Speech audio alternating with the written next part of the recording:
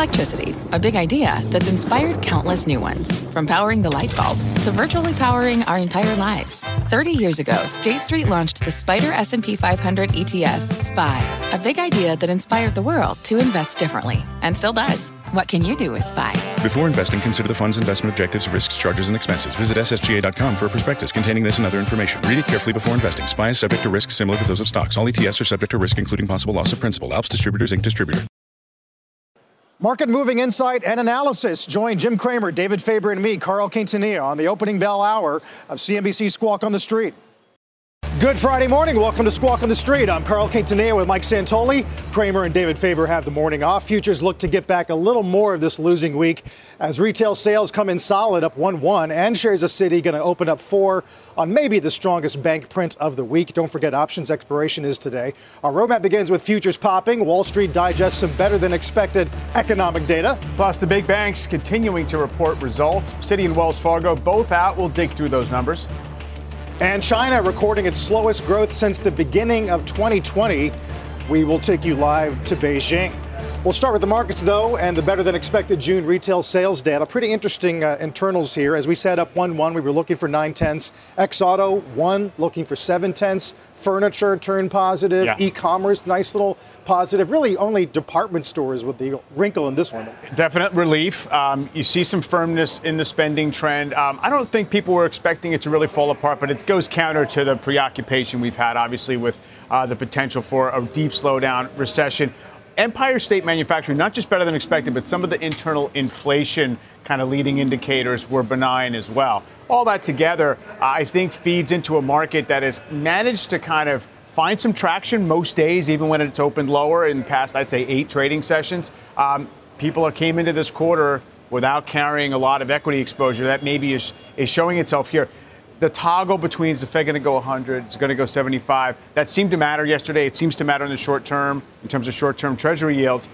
I think the bigger picture, though, is if that's the Fed's mission and their intent on it, and they're really mostly paying attention to things like inflation and things like the University of Michigan inflation expectations, which we're going to get in an hour, you might as well have a better economy.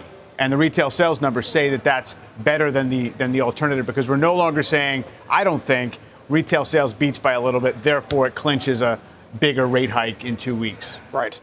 Well, Waller did say that today's retail number would be, yes, and Michigan would be on setting expectations, because we go into the blackout window starting now. Sure, and I do think the market is at least giving the opening for a full percentage point hike. I think what matters most is how that one is characterized, that hike. You go on a break until September in terms of meetings, policy meetings, and that means if it seems like it's a front load, that's fine. I still think that the market took some comfort yesterday when Waller said 75 is a big hike. Let's not forget that. I'm not sure he wanted to have 100 be the prevailing expectation. Right. So you made the point about the last couple of days of, I guess people are calling it resilience. Yeah. You're down 2. You get back most of it for a couple days in a row. You've had a lot thrown at the market. Hot CPI, sort of meh bank earnings. Yeah. Got drama in Italy. Is it about that, or is it about the fact that we're still down on the week and we've not reclaimed 3,900? Yeah, I don't think that anything's been really decided. I mean, the trend is what the trend is. And in fact, if anything, people would say that the bounce off of the lows, in mid-June was really pretty mechanical and not very impressive in terms of showing a full return to equity risk appetite. And so I think that it's great to say that maybe people are kind of sold out and their exposures are low. As I said, everything you look at says that's the case, the hedge fund positioning and all the rest of it. But that in itself doesn't necessarily mean you go up. It just means that nobody has to sell as much as they did before. Obviously, we're early in earnings season. We don't know what's priced in. You can make the plausible case that a lot is. Yesterday, Apple was up 2%. If Apple's not up 2% yesterday because of Apple stuff, really, and because of fund flows and because of how people treat that stock as something to grab onto in an uncertain time, maybe we're not talking about resilience in the overall tape. It's 7% of the S&P. Let's keep in mind. Well, the calendar is going to get even more crowded next week. Yeah. And we actually get some interesting calls this morning about what Microsoft and Netflix and Amazon may say in the coming days. We'll get to that later on in the hour. We do want to get more to the banks this morning, Citi and Wells, of course. And let's bring in our Leslie Picker to talk about, I guess, LP, you really got to start with Citi here and beating on revenue by more than $1 billion. Yeah, which is definitely a differentiator for Citi relative to its other big banking peers.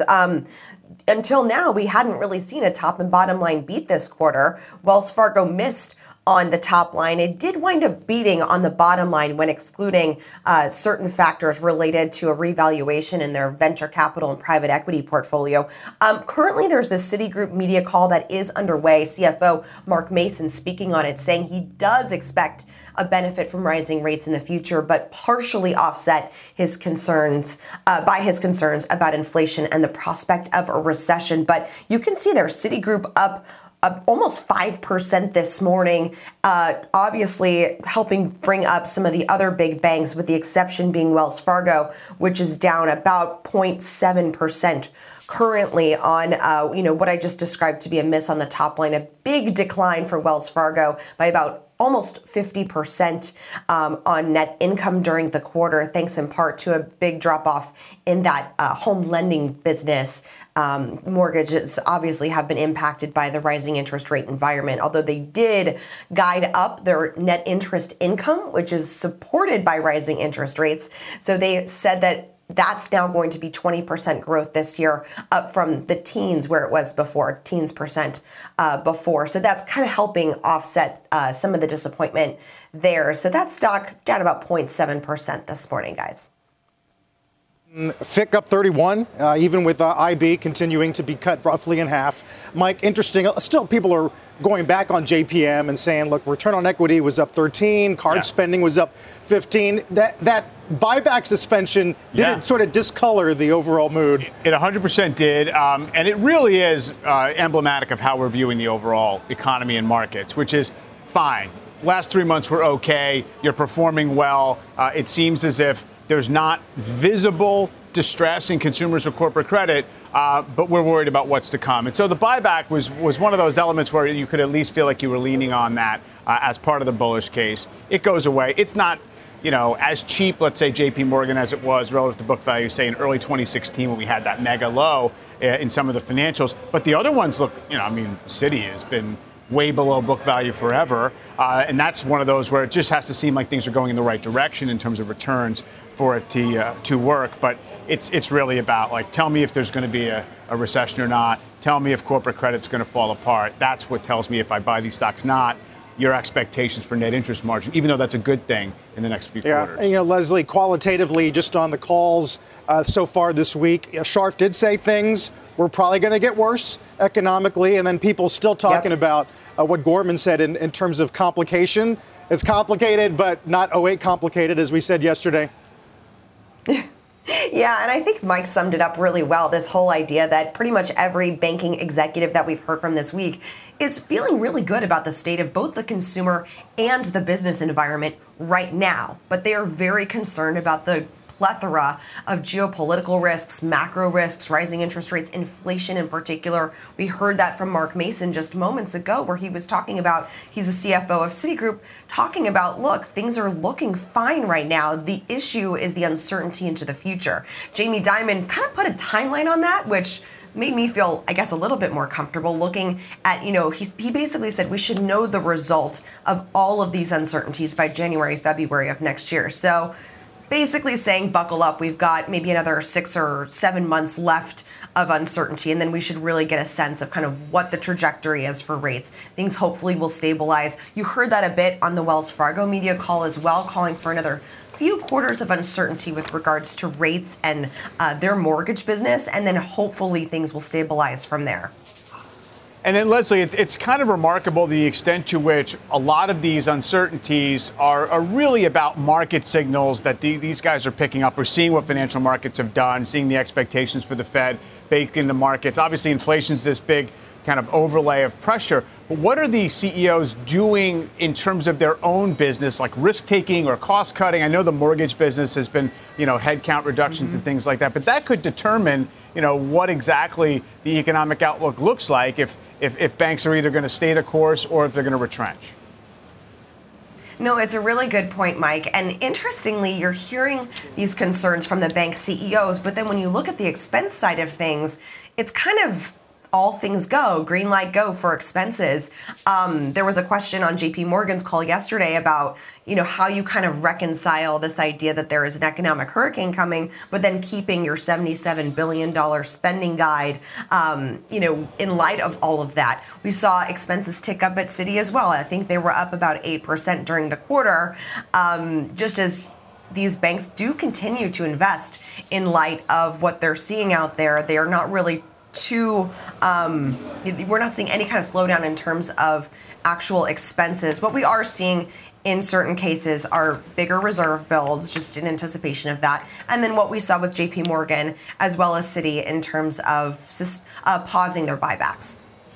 Yeah, I think it was Mayo of Wells yesterday who said that JPM's miss would have been more palatable if it had come from higher reserves or less bad expense guidance. We're going to get more of this to talk about come Monday and Tuesday at next week. Leslie, thanks. That's our Leslie Picker getting us up to speed on the banks today. China posting weaker than expected second quarter GDP. It's the slowest growth in more than 2 years. Our Eunice Yoon is in Beijing this morning with details. Hi, Eunice. Hey, Carl. Well, the economy contracted in the second quarter from the previous quarter. It managed to eke out an expansion from a year ago at 0.4%, though there's widespread skepticism that the economy even managed that. The main cause, of course, is the COVID lockdowns in cities like Shanghai. Though there is another big concern on the horizon, the property sector. The debt problems of the real estate giant Evergrande from a year ago never really went away. In fact, we're seeing them reflected in the numbers. Property investment clocked a rare decline in June, straining growth and the financial sector. Now, local media have also been reporting that something that's being described as a mortgage strike movement, and that is that people are refusing to pay their mortgages for unfinished projects. So far, about 100 of them across the country. Now, regulators say that they're going to be working with local authorities to try to make sure that those homes are delivered. Banks have also said that the financial risks are controllable. However, the problems of the homeowners are showing up in what China would consider to be very bad employment figures. The government said that June employment has improved, but youth unemployment is heading towards 20%. So banks such as Goldman are cutting their estimates for growth for the year, all well below the government target of around 5.5%. Back to you. Some amazing numbers there as we watched that data come in last night. Eunice, thanks. Our Eunice Yoon. Still to come this morning, UNH, upbeat results and guidance, stocks in positive territory for the year. You don't want to miss an interview with the CEO as it's going to open up 2+. Take a look at the pre-market. The eco data is going to continue. We got Empire, got retail, going to get UMISH, but before that, industrial production after the break. Every day, thousands of Comcast engineers and technologists put people at the heart of everything they create. Like Oluseyi, a Comcast engineer who grew up bonding with his dad over sports. This inspired him and his team to create AI Highlights technology that uses AI and machine learning to detect the major plays in a sporting event. So millions of fans have a way of catching up on their favorite sports. Learn more at ComcastCorporation.com. Let's get straight to the point. You want to grow your portfolio to fight rising costs of inflation or pay off your debt or anything standing in the way of you and financial freedom, right? Yahoo Finance, our sponsor today, can help.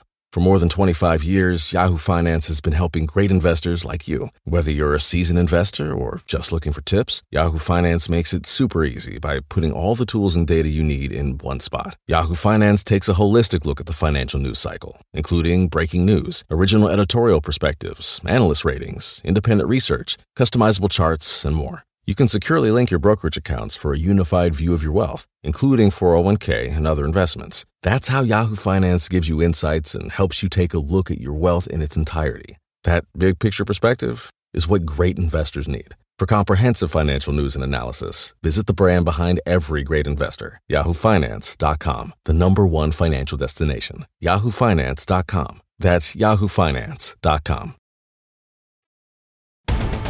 Welcome back to Squawk on the Street. Rick Santelli here with more live breaking news on this Friday's trading day. And, of course, we are breaking out the capital capacity utilization industrial production for the month of June. Production down 0.2%. We're expecting a positive number of up 0.1%. And we haven't had this particular number negative since the end of last year when it was an equal down 0.2. You have to go all the way back to February of last year to find a bigger negative number. Not good. And on the utilization side, expecting a number close to 81%, but we get 80% on utilization rates, and that follows a revised 79.0 that was revised to 80.3. So these numbers are a bit disappointing, and we continue to see that interest rates are not only down for the day, but they're down rather substantially for the week, with 10-year note yields approaching down 18 basis points since last Friday's close. Squawk on the Street will return after a short break. Welcome back to Squawk on the Street. The Dow and the S&P set to snap some 5-day losing streaks, although equities are on track for another big weekly pullback. Joining us this morning, Northwestern Mutual Wealth Management Chief Investment Officer Brent Schuette's with us. Talk about the markets this week, Brent, but I guess more specifically the Fed and the likelihood you think that they might actually undershoot expectations on rates. Yeah, I mean, to me, I think the biggest fear the market has is that the Fed has to keep going even past what is currently priced in the market. And so rate hike expectations have pretty much been on an elevator up. They've stabilized a bit recently, and we think they'll stay where they are right now because you are starting to see, despite the hot inflation print last week, you're starting to see forward-looking indicators of inflation come down. Contemplate that spot commodities are off 21%. That is set to have a pretty chilling impact on inflation in the coming months and should alleviate those fears that this is something like the 1970s where economic growth slows, but the Fed has to keep going because inflation doesn't slow with it. Well, Brett, it seems like everybody in the market's looking at those signals and trying to be forward-looking about it and anticipate the turn in policy to accommodate that, and yet the Fed seems to be operating by a different standard, which is multiple months of declining inflation evident in the data itself. It seems to me that's the kind of the frontier of the tension that exists in these markets, where the market wants to get on with the next phase, and the Fed says we're not going to show any inclination to ease back until the numbers tell us to. Yeah, I mean, the Fed is certainly trying to keep their inflation fighting credibility. They don't want to lose that. That's why they actually increased the pace, because they saw, for example, the University of Michigan 5 to 10 go up to 3.3%, which was ultimately revised back to 3.1. But the Fed isn't going to show their hand too early. They want people to believe that they actually have still inflation fighting credibility, because that's what they lost in the 70s and 80s. I don't think they're anywhere near that yet. And if you think about it, the Fed can pivot pretty fast. This has been a more nimble Fed than I think most of us are used to. We used to have the Fed that televised and then did exactly what they said they were going to do. Now the Fed is reacting to the data. That is what is creating the volatility that you're seeing. And I think it could be just as fast on the opposite side if you do see concrete signs showing up in the data. I think that CPI data kind of distorted things, that it shows that inflation is in fact subsiding. Does that mean that you believe, first of all, it's obvious this Fed is more flexible than we previously thought, right? November of last year, we were talking maybe one hike this year. Early this year, Bank of America says 7 hikes this year. People thought that was nuts, and we're well there. But on the other hand, do you think the market can essentially absorb what's already anticipated? In other words, you said the big risk to the market is that people think the Fed has to go farther than what's already priced in. What's priced in? 3 3/4 on the Fed funds by the end of this year? Is that palatable to risk assets right now? I think so. I think you've seen the market stabilize. I know it's been down a bit this week, but we're kind of in the same range that we have been for the past couple months. And that's largely due to the fact that we've kind of peaked on these rate hike expectations somewhere in the middle of June. Since then, they've come back and kind of stabilized. I think as long as you see that continue, I think the market has put in the bottom. I certainly don't think we're going to up and away and just fly away higher. I think you're going to see a grind back and forth as we kind of await each and every inflation data point. The good news economically, certainly we could have a recession, but I would think of it more as a buyer's strike, not necessarily a deep recession like we had in 07, 09, where consumers spent the next 10, 15 years rebuilding their balance sheet. Today, those are still in good shape. And so any recession would be mild, and the market, to me, has made its bottom and will push higher into the year end, but certainly not, up and to the right. Right. That's interesting. We speak about a more nimble Fed. Do we have a more nimble corporates? And do you expect earnings season in aggregate to reflect some of the relief we have seen in pricing? I do, and I think certainly earnings expectations will likely come down. They have just a bit, but I think there's still some support and room in certain asset classes. And so I would point to the S&P 600, which trades at 14 times trailing 12-month and 12 times forward expectations. Now, certainly those are going to come down, but if you look at prior troughs in that index, it was around 17 times, and the historical average is somewhere around 20. And so there's room for that area of the market to absorb price declines or earnings declines. And so we'd focus on cheaper areas of the market that have a margin of safety against falling earnings expectations. So that would be small caps, obviously, the small cap 600 you're referring to there, which, yes, that's had probably the biggest valuation adjustment. What about other parts of large caps? So would that imply that cyclical stocks right now seem like where there is the opportunity? Yeah, I mean, I would focus more on the value factor. And so things that are cheaper, I think, still have room to run. That's been an area that we've been recommending for over a year and a half, because we did think parts of the market were expensive. But I think people, when they hear that narrative, they think it's the whole market. I don't think it's the whole market. I think there are parts of the market that still contain value, and that's where investors should focus on, because I think valuation still matters. I think we've all kind of learned that over the past 6 months. Hopes, dreams, themes, and memes kind of passed. Growth stocks with high expectations in the future kind of passed. And I think right now you're still focusing on parts of the market that are cheap. And that doesn't necessarily mean that you have to just be in value sectors. You can still be in value stocks and other parts of the market. Yeah, it's well said on a week where growth is actually showing a little bit of strength. Brent, good to see you. Have a great weekend. Brent Schutte joining us this morning. We got futures close to session highs on the heels of some of that macro data and earnings today. That opening bell's coming up in 5.5 minutes. What's on the horizon for financial markets? At PGIM, it's a question that over 1,400 investment professionals relentlessly research in pursuit of your long-term goals. Specialized across asset classes, but united in collaboration, our teams provide global and local expertise. Our investments shape tomorrow, today. Pursue your tomorrow with PGIM, a leading global asset manager. If a friend asks how you're doing, and you say, I'm okay. When the truth is, I don't want my problems to burden anyone. Or you say, hang it in there. Because if I ask for help, they'll just think I'm weak.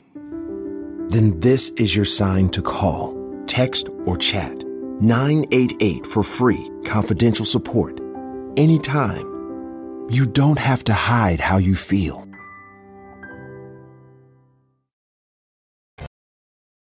Crude oil recouping some of this week's losses, back to 98 today. The president, of course, heads to Saudi Arabia as part of his Middle East trip, expected to meet with the Saudi crown prince. Some stories on the wire this morning suggesting there won't be any commitment to boost production. That said, U.S. gas price average is now $4.58.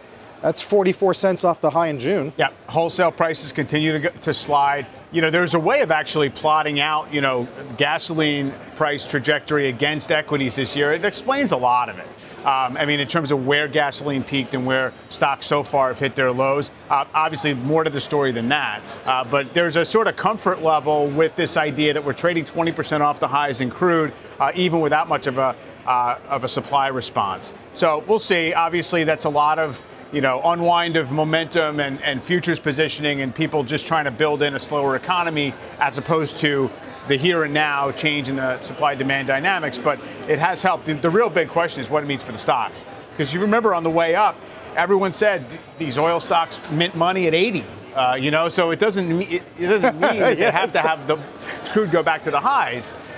So we'll see if that proves to be an opportunity. Yeah, there's a look at what some of the majors are doing today. By the way, gasoline demand, normally in the summertime, you see demand, people driving on vacation. It's actually trended lower in 3 of the last 4 weeks. Doesn't happen a lot. Exactly, yeah. Which is raising the price, the debate at least about whether or not there is true demand destruction going on. Yeah, or just the hyper awareness of the fact that gasoline got to $5 a gallon nationally. And, everyone, I could sit here as I have and say, look, in 2014, it was higher on a real basis relative to incomes and everything else. And we've been in a worse spot before in terms of the burden. But it's just the awareness of it and the ability, I guess, to not commute as much and all the rest has maybe taken that a little bit off the board. Yeah. Well, next week we're going to know whether Nord Stream 1 is shut or will reopen after maintenance. And with Europe entering an extreme heat wave in the next week or so, it's going to be all eyes on Europe regarding energy security. Let's get the opening bell here and the CNBC Real-Time Exchange with the big board. Asian digital platform AMTD Digital celebrating its IPO at the NASDAQ. Surge Pays, a provider of prepaid wireless and financial products.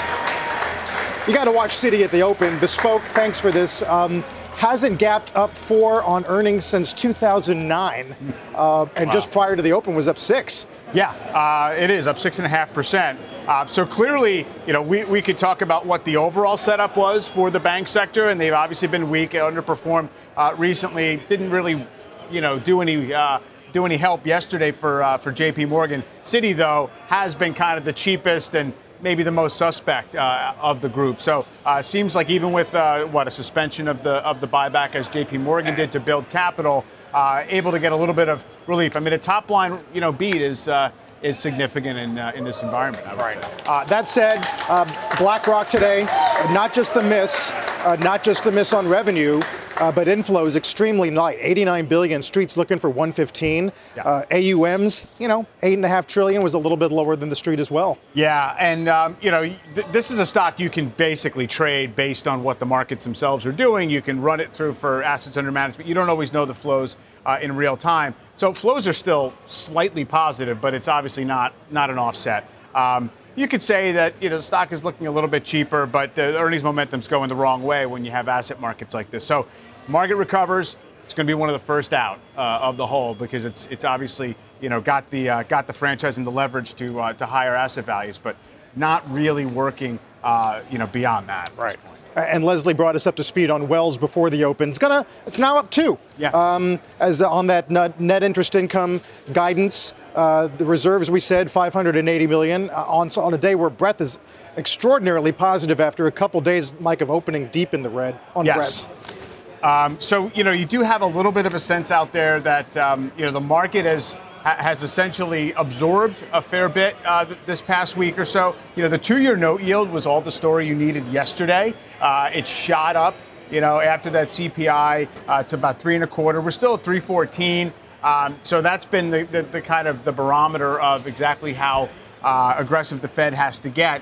And, you're sitting a little bit below that right now. So it seems like that's the macro side of it. The micro side of it is, earnings are the usual push-pull of beats and guidance guide downs. But the stock's already kind of figured some of that out. So we're early in that process. But the banks always do this, where they react kind of in one direction when the first batch reports. Everyone kind of overcorrects their expectations a little bit, especially on things like trading and things like that. And then you get some relief the next day. Right. I was fascinated by your tweet yesterday regarding your mystery broker, who win 100 basis. By the way, SocGen today sees 100 basis points in July. But his point to you, or her point, was that you can't do that in a slowdown. I think it's just an articulation of this prevailing idea that there's frustration with the Fed being, full speed ahead and trying to essentially chase the published lagging inflation data in the CPI. But it's just unacceptably high. I mean, I think that's what we have to also remember. Powell said this is not a moment to be particularly nuanced about defining inflation and looking at the core and slicing and dicing it. Until that changes, I guess we're going to have to deal with the idea of of the 75 or 100 type debate. But I think the other piece of it is, as I've been saying since Powell's last press conference, if the market gets the impression that the recession is kind of the tool as opposed to the side effect, if it's the real medicine, then that's not great for stocks. But I'm not convinced that's true. I think they feel like, look, maybe we're due to get lucky on some of this stuff. He has said repeatedly it would be good to get lucky. Yeah. I think it was J.P. Morgan yesterday referencing jobless claims, and they're non-committal on this, but they do say the magnitude of the latest rise in claims is consistent with a rise that is often but not always associated with recession. Yeah. We think the labor market is losing momentum. It's not obvious how concerned we should be about that slowdown. But exactly. 244 is raising eyebrows. What they're seizing on is the rate of change from the lows, I think. And so we were at exceptionally low levels. But yeah, that's exactly what you see on the long-term charts is you get this sort of rolling bottom in claims and it trends higher. But often it trends higher with a 1-year lead time. It's not just an immediate trigger for a recession. I think we have to apply a little bit of, is this cycle the same as the other cycles, scrutiny to it. And I don't mean to say that things are going to be better now, but the massive whipsaw in goods demand is clearly impacting the manufacturing sector. We had the miss on industrial production. The most bearish stuff you'll see in terms of where the market has to go to adjust, where earnings have to go to adjust, is the ISM path, right? That's the manufacturing purchasing managers. Are things better or worse this month? It's really fallen off hard, and everybody can sort of do these lag charts and say, well, that means earnings go down here, stocks go down here. If that doesn't apply, or if that's sort of the worst part of the economy and you have offsets elsewhere, that creates a little more of a possibility of support before you have to get to those lows. Right. It's interesting. Earlier in the week, we had some downgrades of American Express on worries about high income spending. It's going to lead the Dow today, along with UNH and Visa. And that sort of brings us to Amazon. A lot of notes this morning about Prime Day and estimates of, 19% growth year on year in GMV, which is a lot better than a lot of analysts had been expecting. It's absolutely better. I think this is a stock where people are going to grasp for reasons to say that things are turning for the better.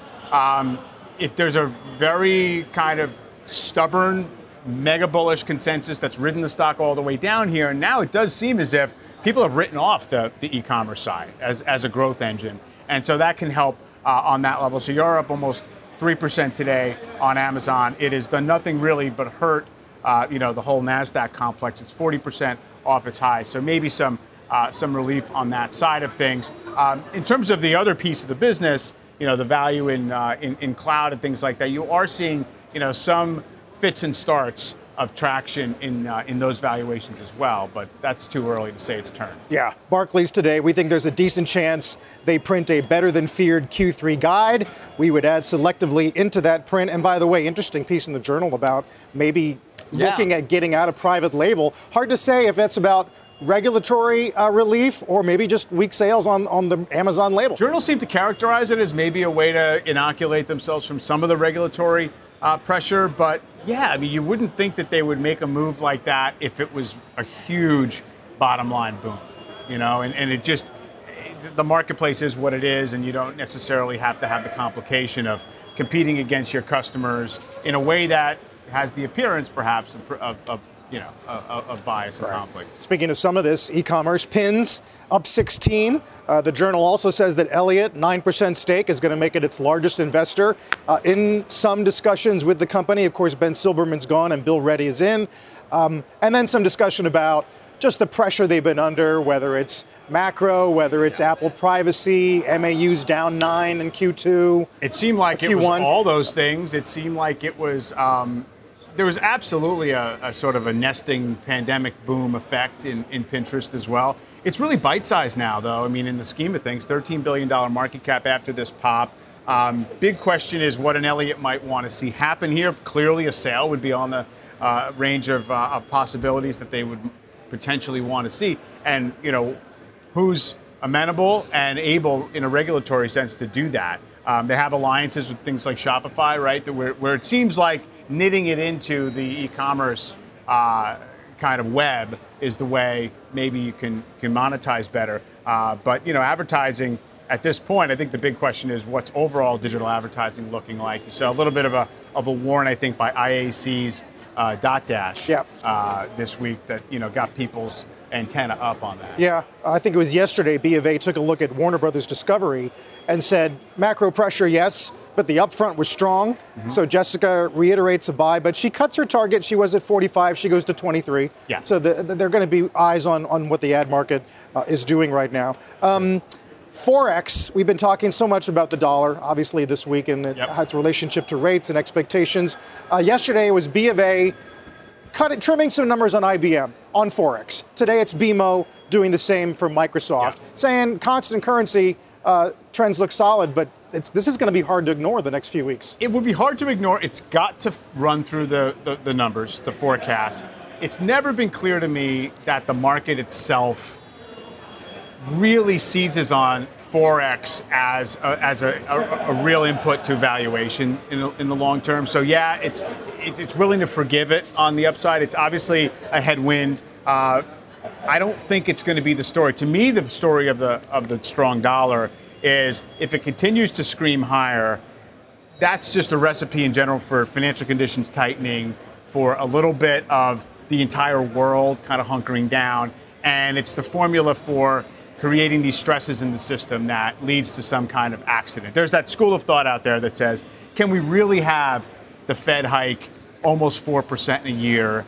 Credit spreads widen. People worry about a recession at the same time. The dollar go to 20-year highs and not have, and crypto basically collapse and create a huge deleveraging and not have some knock-on accidents in the system. You mean beyond emerging markets? Beyond emerging markets, something that's some other kind of rupture in there. We're not seeing it, right? I mean, one of the reasons the banks are struggling is that they're overcapitalized and they seem a little bit pressured to even get more safe. So I don't say that's a prediction, but I think that's one of those. I mean, Mike Hartnett at B of A is in this camp where he's essentially like, you're turning up the dials too far and all these things for it to be this kind of glide path to a gentle, conclusion on all these. Right. Although some suggest maybe the blow up was crypto. Yeah, exactly. Right. You got $1 trillion taken off, 100%. And that was if we can limit it to that, some people would take it. Without a doubt, and it very well could be. I mean, just because subprime wasn't contained doesn't mean other things can't be contained into their own little world. Now, there's a wealth effect attached to that. I don't think we have any sense of exactly how big that was and whether it matters, for the broader economy. Right. But that's unwound. Right. Speaking of things related to at least what crypto may promise eventually, Twitter. We finally got an announcement on a first hearing. Yeah. It'll be Tuesday, 11 a.m. and you can bet we're going to be all over that. Oh yeah. Even as this week we got a couple of different takes arguing, I guess mostly that Twitter has a strong case, but others arguing that because it wasn't Elon that agreed to buy it, it was entities controlled by him. Right. At the Journal opinion page arguing ties don't have souls to be imprisoned, right, so to speak. In terms of the ultimate enforcement mechanism, or in fact, there's even some speculation that the court itself would be hesitant to force the close of the transaction, almost for fear that it wouldn't be complied with. I mean, that's a backward, kind of way of framing this, but I think that's one of those things that's out there because it does seem like such a dramatic thing to do, to say, no, in fact, you have to pay the $44 billion, assuming the financing is in place. Right. Although Reuters, nice piece this morning about the judge that will oversee the lawsuit, big reputation as a no-nonsense jurist, and has the distinction, Reuters says, of being one of the few ever who has ordered a reluctant buyer to close a corporate merger, and that would be the Kohlberg cake decorating. Exactly. And if you remember, maybe most wouldn't remember what happened. That was like right after the COVID crash. And the allegation was, and the court sort of found, that the buyer itself tried to torpedo the financing. And it basically said, we can't get it done. And that was going to be the out. And this judge said, sorry, no. We'll watch that. Netflix, a couple of notes out today. Of course, they report next week. UBS says, you know what? That Q2 guidance on subs, we think they're probably right. Yeah. And in a Stranger Things reference says that subs are going upside down. They were at 355, even still, and they go to 198. Yeah, which again is part of this pattern of, trying to kind of mark your price targets to market to some degree and try to backfit what it means for the fundamentals, and yet still land at a higher price target than the stock is trading at. Not much. I mean, we're at 178 or 177 right now. Big question as to whether we're going to see. Wouldn't that be an easy thing to tighten the belt on for consumers? Is just like, let me see what my subscription outlay is and try to, it just means churn. I mean, it doesn't mean you have to shrink a lot, but just that kind of churn. I don't know what's in the valuation now of Netflix. 16 times earnings. You believe the earnings? How much if they're going to get a little spending discipline? How it shakes out? Squid Game's going to win a bunch of Emmys. Who knows? Yeah, and you saw the Needham note yesterday suggesting that the reason they went with Microsoft as a partner is because they secretly are hoping to get bought. Look, I think the market made that leap itself. We don't know. I mean, Microsoft's in a tough spot right now, trying to get Activision done. It would be, probably difficult at the same time, but certainly down the road, let's get our hand in there.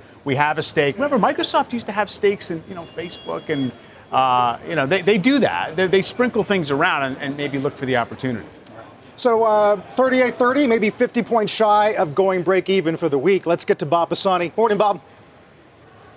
Good morning, guys. We're trying to reverse 4 days of declines, and it's a good start. 8-1 advancing to declining stocks. That we haven't seen that in a while, so that's good news. But we're already off of the highs. So the problem is there's not a lot of buying enthusiasm. For the moment, selling pressure might be exhausted, but nobody is enthusiastically buying. Let's take a look at the sectors. What you can see is a very small group of people that are trying to buy the growthier sectors. This small group of bulls are arguing the bottom will be August, September, and Bob, you want to buy growth in the fourth quarter. So they keep picking at tech stocks, some consumer discretionary stocks. Those are the ones that kind of are eliciting interest. But again, there's not a lot of, it's a long ways between here and the fourth quarter.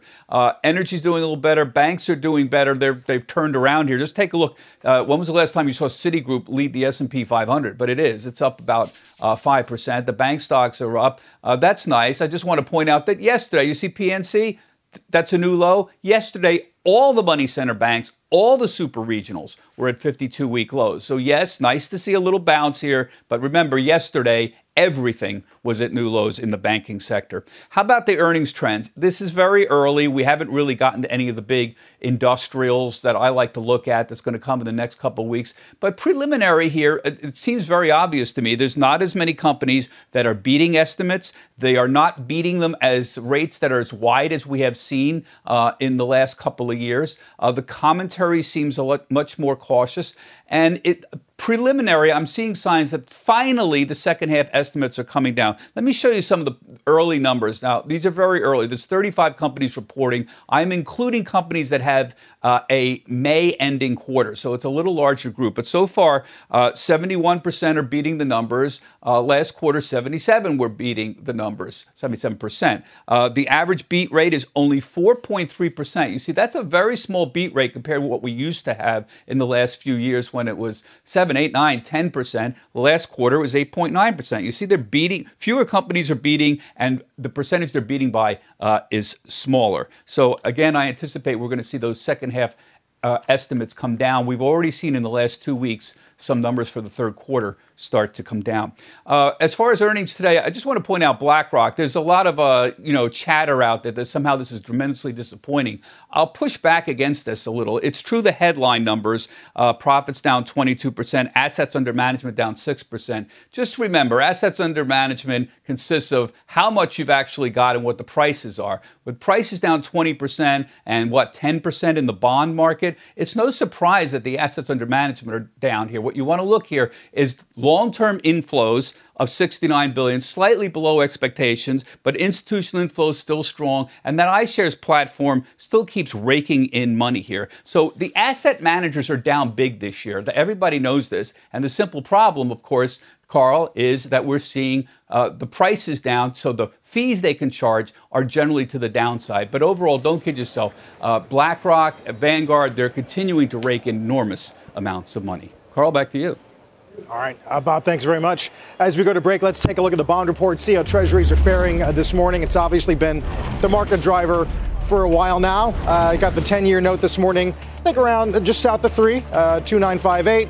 2-year at 3.16. Bullard on the tape now saying that if the Fed plays its cards right, inflation can come down relatively quickly to 2% over the next 18 months. Dow's up 375.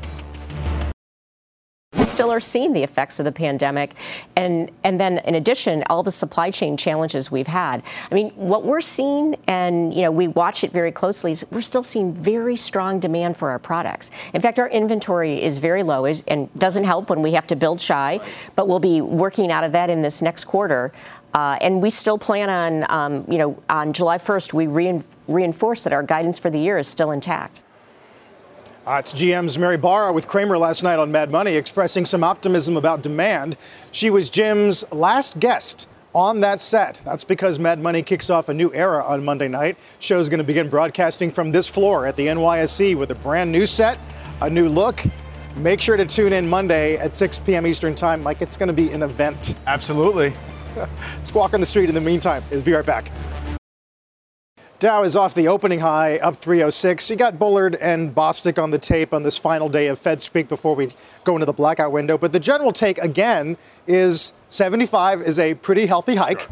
Sure. And there's no reason to think that a growth recession where things slow below trend but you don't go negative is implausible. That's right. And it definitely doesn't end the suspense in terms of magnitude of the next hike. I do think it's a small, probably bullish input that Bullard points to the stronger dollar as being disinflationary for the U.S. And so they're trying to point out areas where things can break in the Fed's direction without really saying anything different than we have to be intent on getting the rate much higher sooner. But Bostic not really going 100, not trying to endorse any particular supersized rate hike. You would imagine they wouldn't want to go the second meeting in a row, being blindsided by a number and having to quickly reset market expectations through a journalistic channel, as happened last time. Yes, and it's a dicey game. Yeah. By the way, I tweeted earlier this morning a photo that was taken in Times Square 20 years ago today. Is me and Mike with the Dow futures at 8,000. Yeah. And we were talking about Pfizer Pharmacia. That's right. Pfizer Pharmacia, at the time, a huge block, maybe the biggest merger ever to that point, which is kind of lost in the mists of history at this point.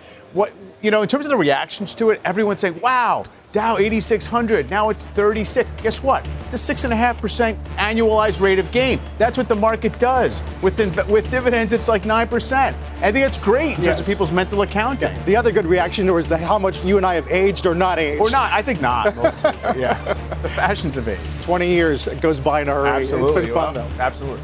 Dow's up 325. We're back in a minute. You've been listening to The Opening Bell on CNBC's Squawk on the Street. If a friend asks how you're doing, and you say, I'm okay. When the truth is, I don't want my problems to burden anyone. Or you say, hang it in there. Because if I ask for help, they'll just think I'm weak. Then this is your sign to call, text, or chat 988 for free, confidential support. Anytime. You don't have to hide how you feel.